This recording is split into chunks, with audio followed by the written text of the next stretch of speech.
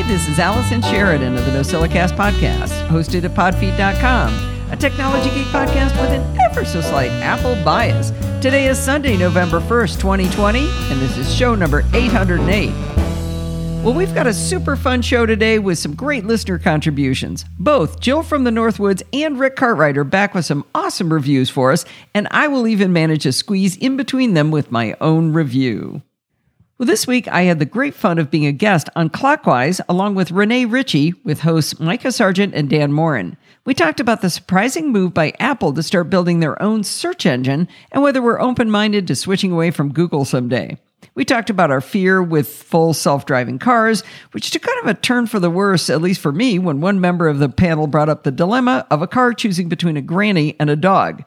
You see, I love dogs, I have a dog, and I am a granny, so I didn't like that line of questioning at all. Finally, we turned to a discussion of what we think about Facebook's recent move to require users of their newest Oculus Rift to log in with a Facebook account. While some of these subjects sound like downers, we all had a great time, and I hope you'll enjoy hearing it as well. You can listen over at relay.fm, episode number 370. Back in August of 2012, Don McAllister published the very first episode of Screencast Online magazine. His vision was to provide a magazine with articles by brilliant writers with impressive Apple-based knowledge, but also much more than that. The magazine also includes all of the full-length Screencast Online tutorials from the month and the tip videos published in the current month. This elegant combination allows you to subscribe to the magazine to get all of this content, or you could even pick and choose and only purchase the issues that you find of interest. You do get the tutorials later than the Screencast Online subscribers, but the tutorials are usually evergreen, so they don't get stale quickly.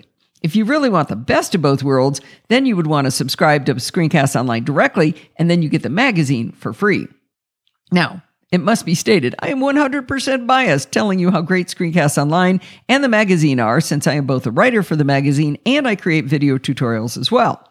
The reason I'm telling you all of this right now, though, is that this week, Don published the 100th issue of Screencast Online magazine. And not only that, he made it free. And just for fun, he even made the first issue free as well.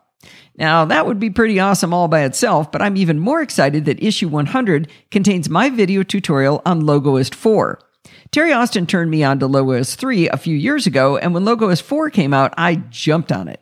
In this tutorial, instead of methodically marching through all of the commands and explaining them, I decided to do a more project-based tutorial. I chose this because I had just finished using Logoist 4 to create the book cover art for the Taming the Terminal book. Subscribers had suggested to Don that more project-based tutorials would be helpful so they could see why you'd want to use a given tool. I had great fun demonstrating how I used the vast array of templates and modifications to those templates to create the vertical TTT title, add the font, change the colors, resize, and snap to grid, all using Logoist 4. I even went on a side adventure where I explained how I was able to create the dark gradient on a background of ones and zeros, and even how I generated those ones and zeros themselves. I showed how I used layering and grouping and other techniques during the design. Going through the tool in this way allowed me to also pause my progress towards project completion and take a few minutes to explain and even quickly demonstrate some of the tools I didn't use to make this particular piece of art. Issue 100 also includes my first ever tip video for Screencast Online. These are 3 to 8 minute long videos that teach just a little tip, a little tiny how-to. I chose to do a quick update video about my favorite note-taking app, Notability. Since we'd done a full-length tutorial a while before, Notability was improved to include drawing real geometric shapes and even doing handwriting recognition. I had great fun making this little tip video on Notability updates. Now that you know you can get issues number 1 and 100 of Screencast Online magazine for free, and how you can get my full Logoist 4 tutorial and my Notability tip video all in the same issue for free, I suppose I should tell you how you get the Screencast Online magazine. Go to the App Store for iOS and iPadOS and search for the free Screencast Online magazine app. When you open the app, you'll see the magazine covers of all 100 issues and the free label on issues 1 and 100. I guess I should mention that there are also great written articles in the magazine by Lee Garrett, Wally Cherwinski, Wendy Cherwinski, Frank Petrie, Rosemary Orchard, Mike Schmitz, David Sparks, Chuck Joyner, and me. This month, it was actually kind of a testimonial month where we all talked about how much we love Don and how we met Don and how cool Don is. So it's kind of a little bit of a love fest there. And there's also a conversation between JF Brissett and Don in text. So we've got a lot to look forward to, even beyond the stuff that I contributed. Now, I want to close this off by giving my usual warning. You do not want to check out the free issue of Screencasts Online any more than you want to use the free 7-day trial of Screencasts Online itself, because you will find yourself learning a lot and then wanting to keep subscribing. Don't blame me when you do. I gave you full warning. All right, let's get started with the show with a tip by Rick Cartwright. I don't know about you, but I love it when new technology and life collide to create amazing experiences. And then there are those magical moments when you find pure joy from a new, shiny gadget. I am sure you've experienced this. One such experience for me was when I purchased and set up my first iPhone. Yes, that was a pure, magical moment. I was on a business trip and stopped at the Mall of America. I went into the AT&T store to look at the new iPhone. It was the brand new iPhone 3GS. Keep in mind, prior to this moment, I was considering the purchase of an iPhone, but had left home that morning for this business trip without any idea that an iPhone was on the agenda, and it certainly was not in the budget. My good wife was about to be surprised. The sales associate walked up to me and informed me that his name was Moses, and he was happy to help me. Yes, Moses. I still have his business card here somewhere. I figure I may need it someday. Moses told me I needed an iPhone, and who am I to argue with Moses? I didn't need 40 days and nights to complete that process. I left them all with my first iPhone. I phoned my wife and told her that Moses made me do it. She was not amused, but our marriage survived. Speaking of new technology, let's talk about BackTap, a cool new software technology in iOS 14. When I first heard about BackTap, I was instantly excited. This was in the early beta stages of iOS 14, maybe even during the 2020 version of Apple's Worldwide Developer Conference. I remember seeing this tweet from Federico Batici. He wrote, iOS 14 has a new BackTap feature and accessibility, and it's wild. He went on to describe the functionality briefly. I was excited to try it, but I had to wait a few weeks before I was willing to install the early versions of iOS 14 beta. I waited until beta 3 or beta 4 before I actually installed it on my iPhone. Before we go any further, what is BackTap? It is a new accessibility feature that enables tapping on the back of your iPhone to execute an action, such as opening Control Center, taking a screenshot, changing the volume on your audio, controlling various accessibility features, or executing any shortcut in your shortcut library. The ability to use any of your shortcuts makes this extremely powerful. I mean, heck, the sky's the limit, right? My first use of BackTap was trivial. I set up a new shortcut to toggle my iPhone flashlight on and off. When the shortcut was executed, the light toggles on, and then the next time it is executed, it turns the flashlight off.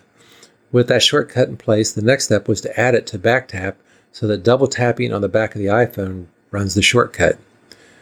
Well, while this is cool, does it really solve a real problem? I mean, maybe this is the case of technology for technology's sake.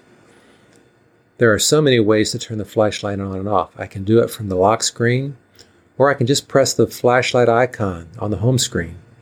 It works. It can also do it from the control center.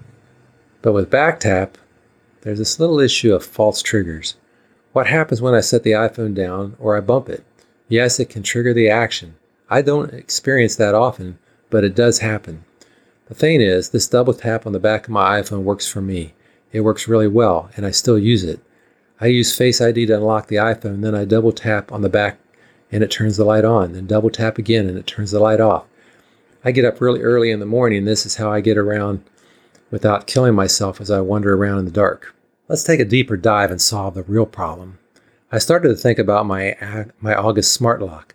I have my lock set up to auto lock 2 minutes after I unlock it. I really like to have the door locked before I leave, so I will often use the Home app or access it from Control Center to lock the door. I wanted a quicker way to do this. Enter BackTap. The first step was to create the following shortcut to toggle my August lock. If it is locked, it will unlock it. If it is unlocked, it will lock it. You can access this shortcode in the post that goes with this audio and actually download the app, the shortcut. If you get a message that says you have to allow untrusted shortcuts, you can do that in Settings, Shortcuts. If you may also have to take the extra step of actually running a shortcut, and then it'll be unlocked and you can turn on the unlock function. The next step is actually to set up BackTap to execute this shortcut with iOS. This is so simple. You start by going into Settings, Accessibility, Touch, then BackTap. I selected Triple Tap for my new functionality. You have to scroll down past some of the other system functions that are available to the user. While you are here, scroll down slowly and look at all the cool things you can do with BackTap. There are a number of system functions that you can access without creating a shortcut. Then there is the accessibility features, gestures, then a list of all your shortcuts that are in your library. Scroll down and select Toggle Lock to use the new shortcut. This is what the list looks like, and you can find that in the show notes as well. Now that this is complete, I can unlock my iPhone and then tap on the back 3 times to unlock or lock the front door. It's great. A few days after I completed this shortcut, I started to think about security. What happens if my wife or I are out on a long hike and I generate one of those false triggers? Maybe I drop my iPhone in the car seat, or something that looks like a triple tap. It is possible, I know because I have done it. I decided to make a small modification of the shortcut. Now it checks to make sure that I am on my home network before unlocking or locking the door. If you are interested in that modification, just contact me and I can share it. You will have to modify it to recognize your home network's name, SSID. Now it's your turn. Give BackTap a try and let me know what cool functionality you enable with this feature. Enjoy. Well, thank you so much, Rick. This is just the kind of thing, the way you've described it, that can kind of tickle somebody into wanting to get started with Apple shortcuts because they can see, the immediate impact of having a shortcut and how they could trigger it with BackTap. I have tried to use it, and I did suffer the accidental triggering of double tap, so all I did was just switch the one I wanted to triple tap. It would be kind of cool to have 2 different ones, but just having one is really, really cool. So anyway, thanks again for a great review, Rick. I've been pondering doing a review of my favorite code editor for a long time, but for several reasons, this is a very dangerous undertaking. First and foremost, I am a very new programmer, so I don't really know what's important and why I should care about the more advanced features. This means that more advanced developers who read the article or hear the podcast and actually know what they're doing will be sure to mock me for the article. I'm sure I will miss fundamental features that I just don't know about or for which I don't understand the importance. But here's the good news. This will get them to write to me and say, well, actually, which will make them happy and we'll all learn something from them.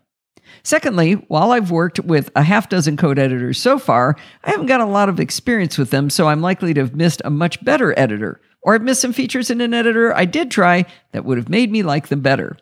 Thirdly, if that's a word, talking about a favorite code editor to developers is like saying you like Nikon better than Canon to photographers, or Macs better than PCs to geeks, or the Dodgers over the Red Sox to baseball fans. Except that the Dodgers are better. Anyway, for certain, whatever I say will offend someone because they like a different editor, right?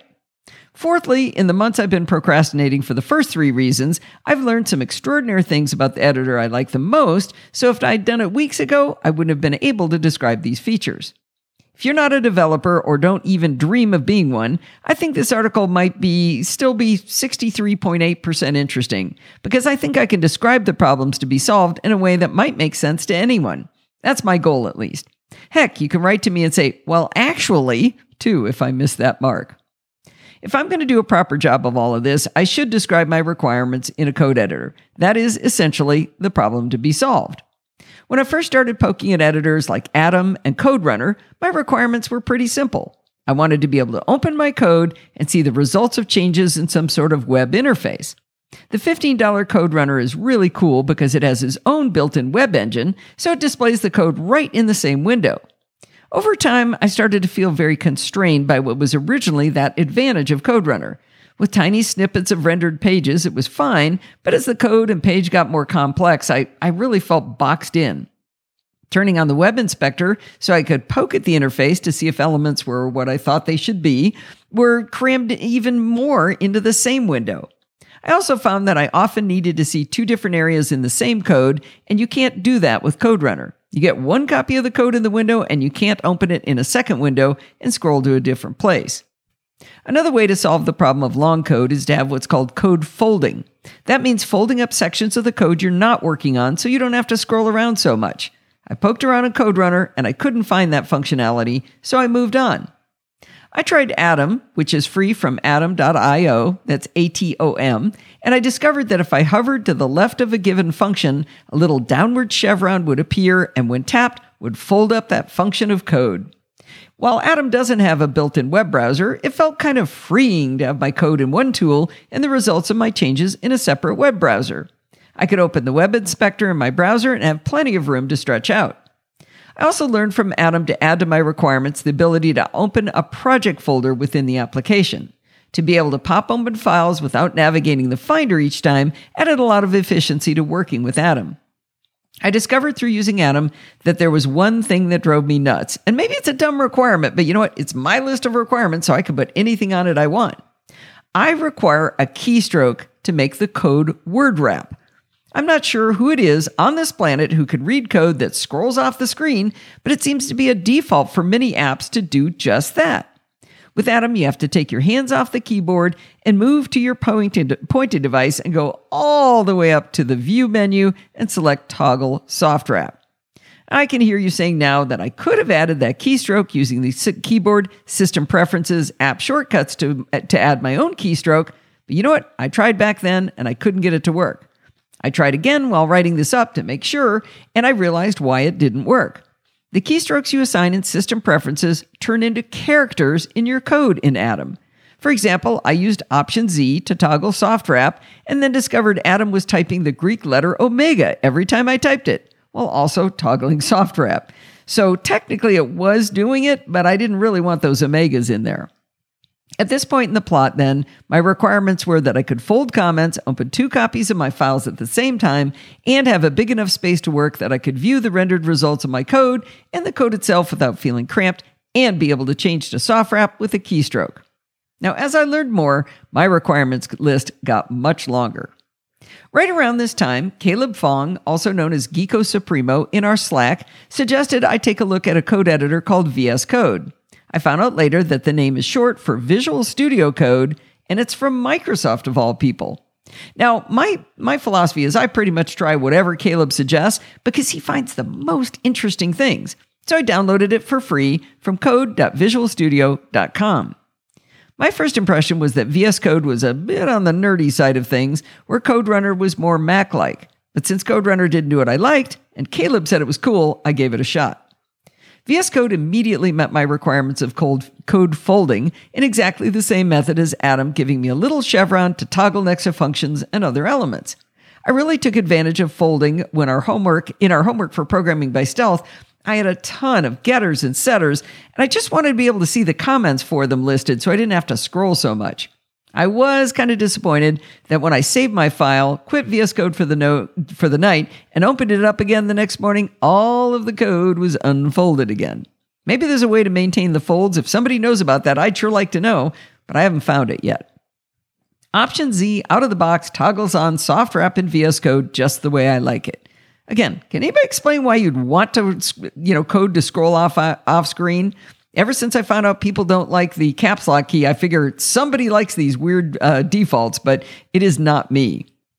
I quickly discovered in VS Code that with a given file open, you could right-click on the tab for it and choose Split Right, or left, down, or up, and open a second copy of the file in the same window. Both versions of the file are in that same window, which might feel like you're getting cramped, but you can change the width of them with respect to each other, and you can scroll them independently, which is exactly what I wanted. So you could look at the top of the code in one pane and the bottom of the code in another pane, and that helped me so much. I should mention that while writing this up, I discovered that Atom can split right too, but I wasn't knowledgeable enough to know I wanted that yet when I was using Atom. Many code editors do this, but with VS Code, I find the autofill of variable names and functions to be more likely to guess what I want to type. Atom seems to suggest the thing that anyone would be most likely to type, but VS Code suggests what Allison is most likely to type. For example, In Atom, in the same piece of code open, if I type CL, it suggests class. Now that's a very logical guess, but that's not what I'm typing a lot right now. At this moment, I'm working in an array with an absurdly long name. I like my names that way so I can figure out what they are. The name of my array is Clock Attributes Array, and that's what VS Code suggests when I type CL, because it knows Allison. It knows what she wants to type. Like Atom, VS Code works by having you open a folder or project and then select your files to be edited from within the window. I didn't appreciate this when I was first working with Atom, but now it's the only way I want to work. Little things delight me with VS Code. Let's say I've got a variable I'm looking at, and I want to find where else I might have used it. I copy the variable name and hit Command F to open it in the search window. Automatically, VS Code pastes my copied text into the search field and goes to town searching for it. I know that's a small thing, but it delights me every single time that I don't have to hit paste before searching. By the way, for the regular expression folks, VS Code lets you use them in search as well.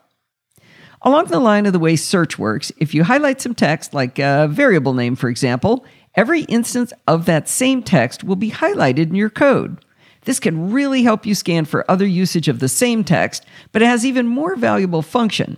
It tells me if the bug I'm hunting is a typo in the variable name or function name. So let's say I've got the function name written 3 times in the same section, and one doesn't highlight when the other one is selected, then I know there's a typo in the other one. After typos, the next bane of a developer's existence is unmatched brackets. You open parentheses, but you forget to close them. In VS Code, when you open a bracket, like round, square, or a squirrely bracket, or you open a quote, even the backtick kind, it is automatically put in as a pair in VS Code. Now, the other editors I've tried do that as well, but I didn't even notice this until VS Code. But VS Code has another trick that's even handier. I often have a bit of code that I've written, and then I realize I need to put some brackets around it or some backticks. I can select the code first in VS Code and then hit a single bracket, and instead of erasing the code and replacing it with a bracket, it puts the brackets on either side of the code. The first time I did this accidentally, I flipped my lid. I had just checked Atom, and Atom does it too, but CodeRunner doesn't. This is one of those little delights that makes coding so much more fun. Now, I keep forgetting to use this trick in VS Code. I know about it, but I keep forgetting about it, but this is really cool. I sometimes come up with a variable name that turns out not to mean what I was thinking when I thought it up originally. I then have to painstakingly go through the code and find every spot I used it and change it. Now, I could use search and replace, but there's a more elegant way in VS Code. First, you select the name that you want to change and hit F2. Up pops a little window where you can change the variable name, and it changes all of the instances of that variable at once. Not only is this an elegant method, but it's also a much less error-prone method for changing the name. Now, the real power of VS Code is the extensions.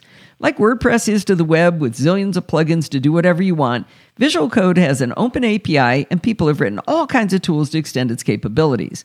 I learned a lot about extensions and how to use them from Helma when we were working on our Taming the Terminal book. Installing and uninstalling extensions is super easy. You search inside the VS Code sidebar for extensions, select one that seems good, and you can read the documentation from within VS Code. If it looks good, click Install. If it's not what you're hoping for, you select it under your installed extensions and click Uninstall. It takes literally seconds. As you may recall, Helma did most of the creation of the book using something called AsciiDoc. She showed me a plugin for VS Code that would interpret a file written in AsciiDoc and then display it in a second pane as it would be rendered. This gave me a clean way to proofread a chapter of the book and yet have the full code right next to it for editing. The plugin's full name is called AsciiDoctor.AsciiDoctor-VS Code, and it has 61,000 downloads and 5 stars. Now, I have to admit that I've installed extensions into VS Code that I think are probably super useful, but I either don't understand how to use them yet, or I haven't figured out how to configure them, or sometimes I'm just too chicken to try them. I've installed them and I'm chicken to use them. In the list of ones I don't understand, I'd have to put the entire category of linters. From what I understand, linters help clean up your code to make it more consistent. Things like getting indentations set the same for different levels of code would be an example. While I understand their purpose, and I definitely need this feature, I've installed one called ESLint from debummer.vscode-ESLint, which has 11 million downloads and 4.5 stars. I don't know what to do with it. I need to spend some time reading, or if someone would like to volunteer to spoon feed me on it, that would be great. In the category of too chicken to try, I have 2 plugins that are supposed to give me Git version control. In Programming by Stealth, we've just started to learn about version control and specifically how to use Git from the command line. And I have 2 Git graphical user interface applications that I sort of know how to use, but I want to get up my nerve to try one of these plugins because it sounds nerdy and fun. But I'm chicken. I know the whole trick of version control is you could always roll back so I wouldn't lose anything, but I am still chicken. Another extension I installed but I haven't used yet is for a service called Glitch. This service allows you to upload all of the different files for your web app and render them.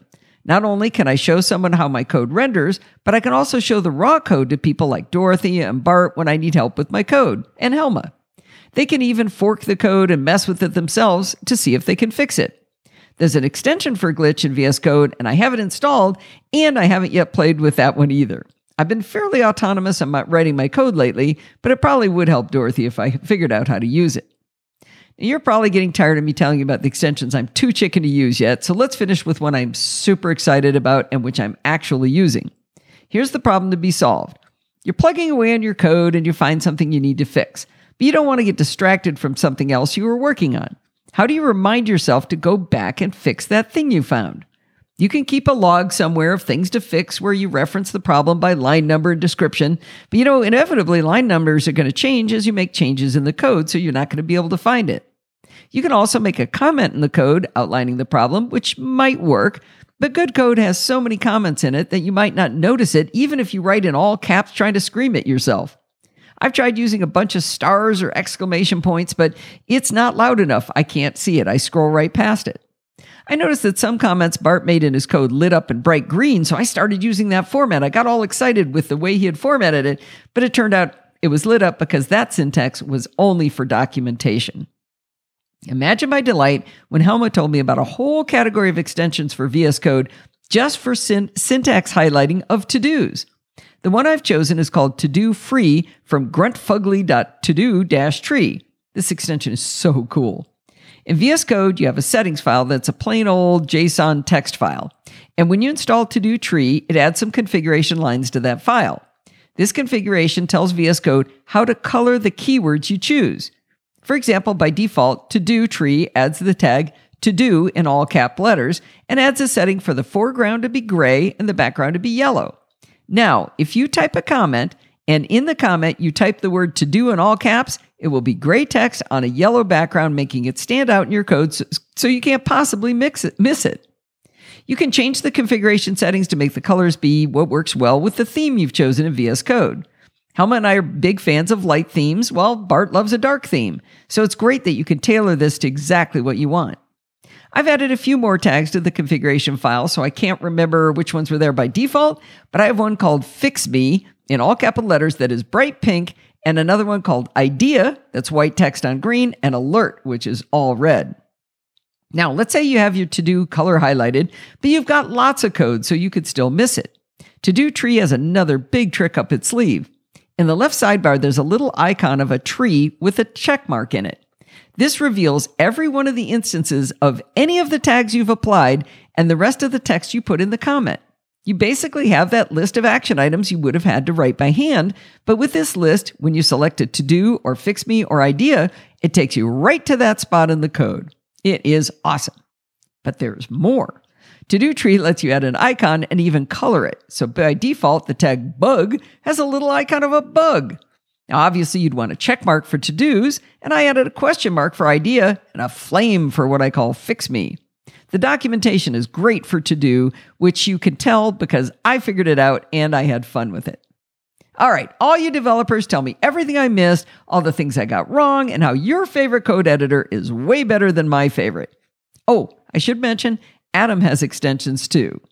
I'm happy with VS Code, and I'm learning more every day about how to make it work even better for me. If you've got a favorite extension for VS Code that you think I'd enjoy, or maybe some clues on how to use the ones I'm afraid to try, I'd love to hear about those too. Hi, this is Jill from the North Woods. Today we're going to talk about diary apps or journaling apps, however you like to call it. There are some really good journaling apps out there in the world, particularly when you're talking about the iOS world. I started with Day One back in 2011 when it was released. Almost day one, so to speak. I've always wanted to be more serious about journaling than I have. And Day One really got me to that point where I could start doing it because it was on my phone and my phone is with me all the time. I tried journaling back when I was a kid with all my 12-year-old angst. I talked about how that boy in class, well, he didn't like me and why was I the only girl who read Scientific American? I have given up on any desire to do any sort of diary like that. When you think about diaries, that's what comes to mind. Honestly, there are a lot of purposes for journals. So I don't want you to roll your eyes when you think about journaling and you hear about all the different trends of emotional journals or gratitude journals. There are a lot of reasons to have a journal. You could write a book journal, which reviewed every book that you read, or a Bible or prayer journal, some type of spiritual journal, a photo log. So your favorite photo of the day could be captured in this journal and you could reflect back on it. There's also the health and exercise, pregnancy kinds of journals, so you can keep track of how you feel each day, what worked, what didn't work. Social media collections, so you have a place to gather all your social media posts into one place. Goals and productivity is another reason why you might want to have a journal. Some people have a work journal, hobbies journal. I keep a personal quotes journal where I keep all the quotes that I really like to have. Some like to keep reviews they write in a journal format, whether it be restaurants. I saw one for beer and another for whiskeys. Don't think of journaling in that same sense that I think we've always thought about Dear Diary. Think about it in the sense of being able to record your time or your experiences. One thing that it's done for me over the course of this pandemic is it gave me some perspective when it came to traveling for work. I travel a lot for work, and I'm gone from my house about 25% of the time. But since I've been home, I've really thought I've enjoyed being at home. And what if I don't like traveling as much as I think I do? While reflecting in my Day One journal, which again is not an emotional journal, but more like a what did I do today kind of thing, I've been able to look at all the amazing experiences I had while traveling for work. I've gone to baseball games and football games and Disney World. I have gone to New York City and seen 2 Broadway shows. Things that normally would be expensive vacations or big experiences, like going to the Olympic National Forest for a weekend, were easy for me because I travel for work. And I've met amazing people too.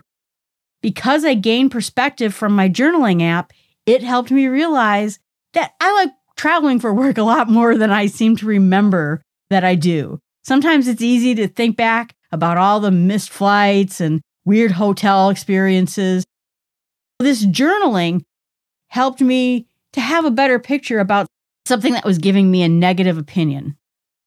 So I'm going to talk about 3 different kinds of journaling apps, and maybe one of them would be something that would fit you. First one is the big one, which is the Day One journal. It has been around since 2011, and I joined them quickly after they became an app. I've been using them very sporadically for a long time, and it's really pretty funny. It is really the most comprehensive journal out there. When you have a company that is just focused on one thing, and they take deep consideration about what their user base wants in a diary, it becomes amazing. And so the first thing to talk about is that it has end-to-end encryption and passcodes. Security is a big deal, particularly if you want to have a journal. As a 12-year-old girl, I had a diary with this fake padlock on it that any pen could open. That doesn't work for security. Do you think I could trust that anything I wrote in there would be private? I ended up burning that thing because it was just horrible. But this, you can feel rest assured that there's a lot of security built into it. There's also methods of backing up your data. You can also export it in a PDF or get fancy books printed from it. It's really amazing where Day One has come with their software from the very beginning. It was always good. Now it's so much better. The one thing to keep in mind if you do get started with Day One is the end-to-end encryption is not turned on by default. Also, if you lose your key, you will not be able to decrypt your diary at all. All you can do is recover data that is stored in iCloud or restored from another location. So when it comes to features, we could go on this entire podcast talking about all the features that Day One has, and they have just so many. I'm just going to cover a few that I thought were pretty important. First of all, besides the fact that you can write entries in text, and you can also do video and audio, it'll do audio transcription. There's so many ways to get a journal entry into the system. But there's also templates in there, and the templates have prompt questions. So it comes with a few of them, but you could write your own. I wrote one to encapsulate what I thought was going wrong with my sleeping. I talked about the sleep tracking a while ago. This was more of a paragraph that just described my night of sleep and why I was having such troubles. Also, I have really wild dreams, and I write those down as well. So I created a template that allows me to track these very questions that I'm looking for. You can also set notifications based on your template so that every morning I'm supposed to fill out my morning one. At the end of every workday, I can fill out a work journal. So the reminders are fantastic in a way of remembering just to go ahead and fill out these templates or any entry in your notebook.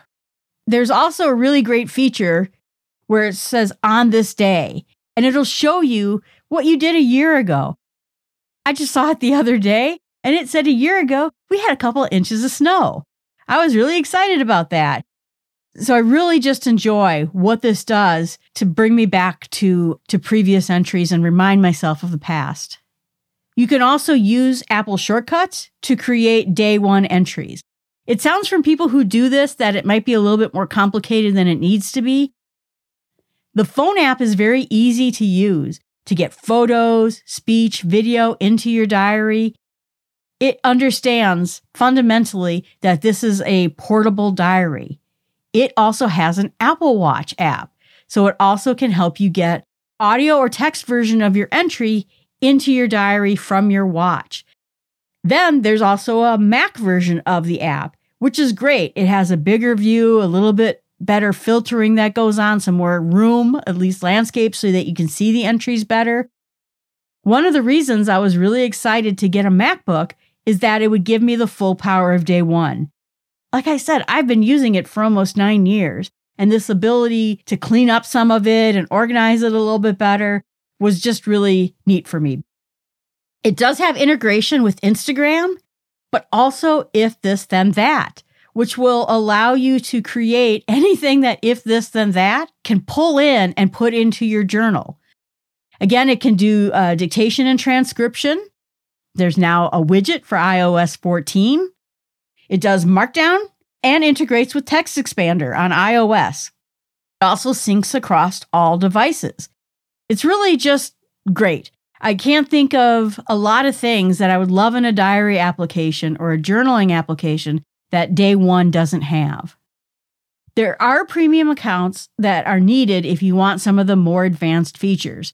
You'll need a premium subscription if you want to do backups, syncs, multiple journals, multiple photos per entry, video and audio recordings, embedded PDFs, scanning, drawing, automatic entries from Instagram, and health data app.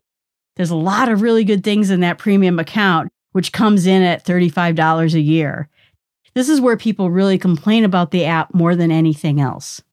The app is available on iOS, Apple Watch, and Mac. The app is free. More information is available on their website in the blog notes. The second app I want to talk about is called Memento. And I also got started with this app a long time ago, probably in 2011 when they also came out. And it was interesting because back in the day, it was more like having your own personal Twitter feed. It wasn't really meant to have these big entries with lots of details and different things you could do. It was really meant that I wanted to just get in there, write a few quick short sentences, add a photo maybe, and be done with it. But over the course of years, they've really grown into a much bigger project. They first started getting involved with integrations so that you can integrate this with Facebook, Twitter, Instagram, Flickr, YouTube, Spotify, Medium, Uber, Goodreads, and web RSS feeds. There is no Mac application for Memento. It is only really meant to be on the iPhone and the Apple Watch. It does have a lot of the same features that you would expect in day one, where you can put an entry in, you can record some audio, you can put some video in, and basically tag some of these entries. And the subscription gets you more than one journal or feed. You can put more than one photo per entry, and you get a plain text export and a little bit of formatting, bold and italics when it comes to the main entries. The subscription is $4 for a month or about $17 for a year. Again, it's a good app, and I think that if you are someone who's more heavily involved in social media and really want to aggregate all that social media data into a journal, and that's important to you, Memento is really the way to go. And you can do these things without using if this or that integration. Find out more at mementoapp.com. The last app is called Mood Notes, and this one is interesting. It's the only app that's been reviewed by the Academy of Cognitive Therapy. It is considered to be a cognitive behavior therapy device, and it was written for that purpose of trying to help people figure out where some of their emotions are coming from. There is an iOS app and an Apple Watch app, and there's iCloud Sync Backup. If it seems like it's too much to do these journaling applications, Mood Note is about picking a mood. Very, very simple. That's all you really basically have to do. Right now, I'm awesome. Right now, I'm okay. Right now, I'm terrible. The journaling just involves, at that point, selecting the mood. You can stop right there. But if you really want to, you can go on and start including things like, why do you feel that way? What exactly is this mood about? Then it can go on to give you some tagged words that go along with the mood that you picked. Can you expound on that? What were you doing? Were you at home? Were you with friends? Were you lonely? Were you ecstatic? Were you grateful? Try to explain exactly what your mood means with some additional words and some additional tags. Once you've tagged this mood, then there's just some bars on there that you can increase the intensity of it. If you're saying you feel awesome today, and you say that's because you were hanging out with friends, then you could go into the individual pieces of it and say, it's because I'm just so grateful for my friends. It's also because we had a lot of fun. And you can start going ahead, scaling all the individual feelings that you're having if you want to. Then you can go on beyond that. If the mood was negative, it also gives some common traps that lead to negative emotions, like blaming other people or having all or nothing thinking. And if you have a bad mood, you can go ahead and start listing which of the traps you might have fallen into. This tool is not just to record your mood, which you could absolutely just do because you want to see, am I having a happy day or a sad day or a happy moment or a good afternoon or a bad afternoon. It is also meant to be a tool for someone who's having some bad moods to be able to figure out what's really going on. Am I upset at work but happy when I get home? Maybe it's the other way around. These charts are there so that you can help identify those moods, figure out when they're happening, and then again, using these traps of thinking to try to help you figure out what it is that's happening. Once you start accumulating data, then they have something they call a mood pie. And the mood pie is just a pie chart with all the different moods. So 70% of the time you're happy, 5% of the time you're terrible, but it just gives you a good oversight into what your daily moods are like. Then there's some advanced statistics on another tab that shows you bar graphs of each of the individual moods and how much they played a part of your day. Find out more at their website, which is linked in the blog. There's another app that we won't review, but is similar, called Dailyo. It has the same functionality with moods and charts and tags, but is more for journaling and not clinical use. You can find out more about it in the App Store. Dailyo, Daylio. These are 3 different apps for 3 different use cases. I think that journaling, whether you're doing it on an emotional side of things or just doing it on an event type of basis, or just having a place to aggregate all your social media, is a really great way to do things. I've really enjoyed the journals I've created, and I was really excited to be able to look at them in the MacBook. I think after this review, I'm actually going to expand the journals I do and start having a photo diary as well. I hope you enjoyed it. Just remember to stay subscribed, enjoy the podcast, and tell your friends about it. Thanks so much. I tell you, I think this is my favorite review you've done so far for the show, Jill. I love especially how you teed it up by explaining that you're not talking about the 12-year-old teenage girl angst kind of journals here. You could actually hear you smiling while you were talking about that part. To everyone else, if you like Jill's reviews, I can highly recommend that you check out her podcast. It's called Start with Small Steps. It's a podcast for real people who want to make change, but don't know how to start. In her About section of her website, she explains it more. She says, if you feel like positive change is overwhelming or elusive, or building the life you want seems far away, I will help you create easy and practical steps towards success. If you don't have time to sift through thousands of hours of podcasts, hundreds of books, or centuries of advice, let me do it for you. Like her articles for the NosillaCast, Starts with Small Steps podcast isn't preachy. It's filled with delightful examples from Jill's own life that she weaves into the explanation of the books she's read to help make the small changes that have had a big effect. I really enjoy it, and maybe you would too.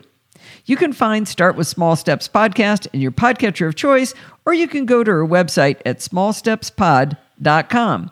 Hey, when you do it, tell her Allison sent you. Well, that's actually going to wind us up for this week. Don't forget to send in your dumb questions, comments, and suggestions by emailing me at allison@podfeet.com. And you can follow me on Twitter @podfeet. Remember, everything good starts with podfeet.com. If you want to become a patron, go to podfeet.com/Patreon. Want to give a one-time donation? You can go to podfeet.com/PayPal. Want to join our community? There's 2 ways to do that. If you like Facebook, you can go to podfeet.com/Facebook. Or if you hate Facebook or you just like more fun people to talk to, go to podfeet.com/Slack. And if you want to join in the fun of the live show like Daniel Semro did after being gone for a while, just head on over to podfeet.com/live on Sunday nights at 5 p.m. Pacific time and join the friendly and enthusiastic NosillaCastaways. We missed you, Kevin. Hope to see you soon. Thanks for listening and stay subscribed.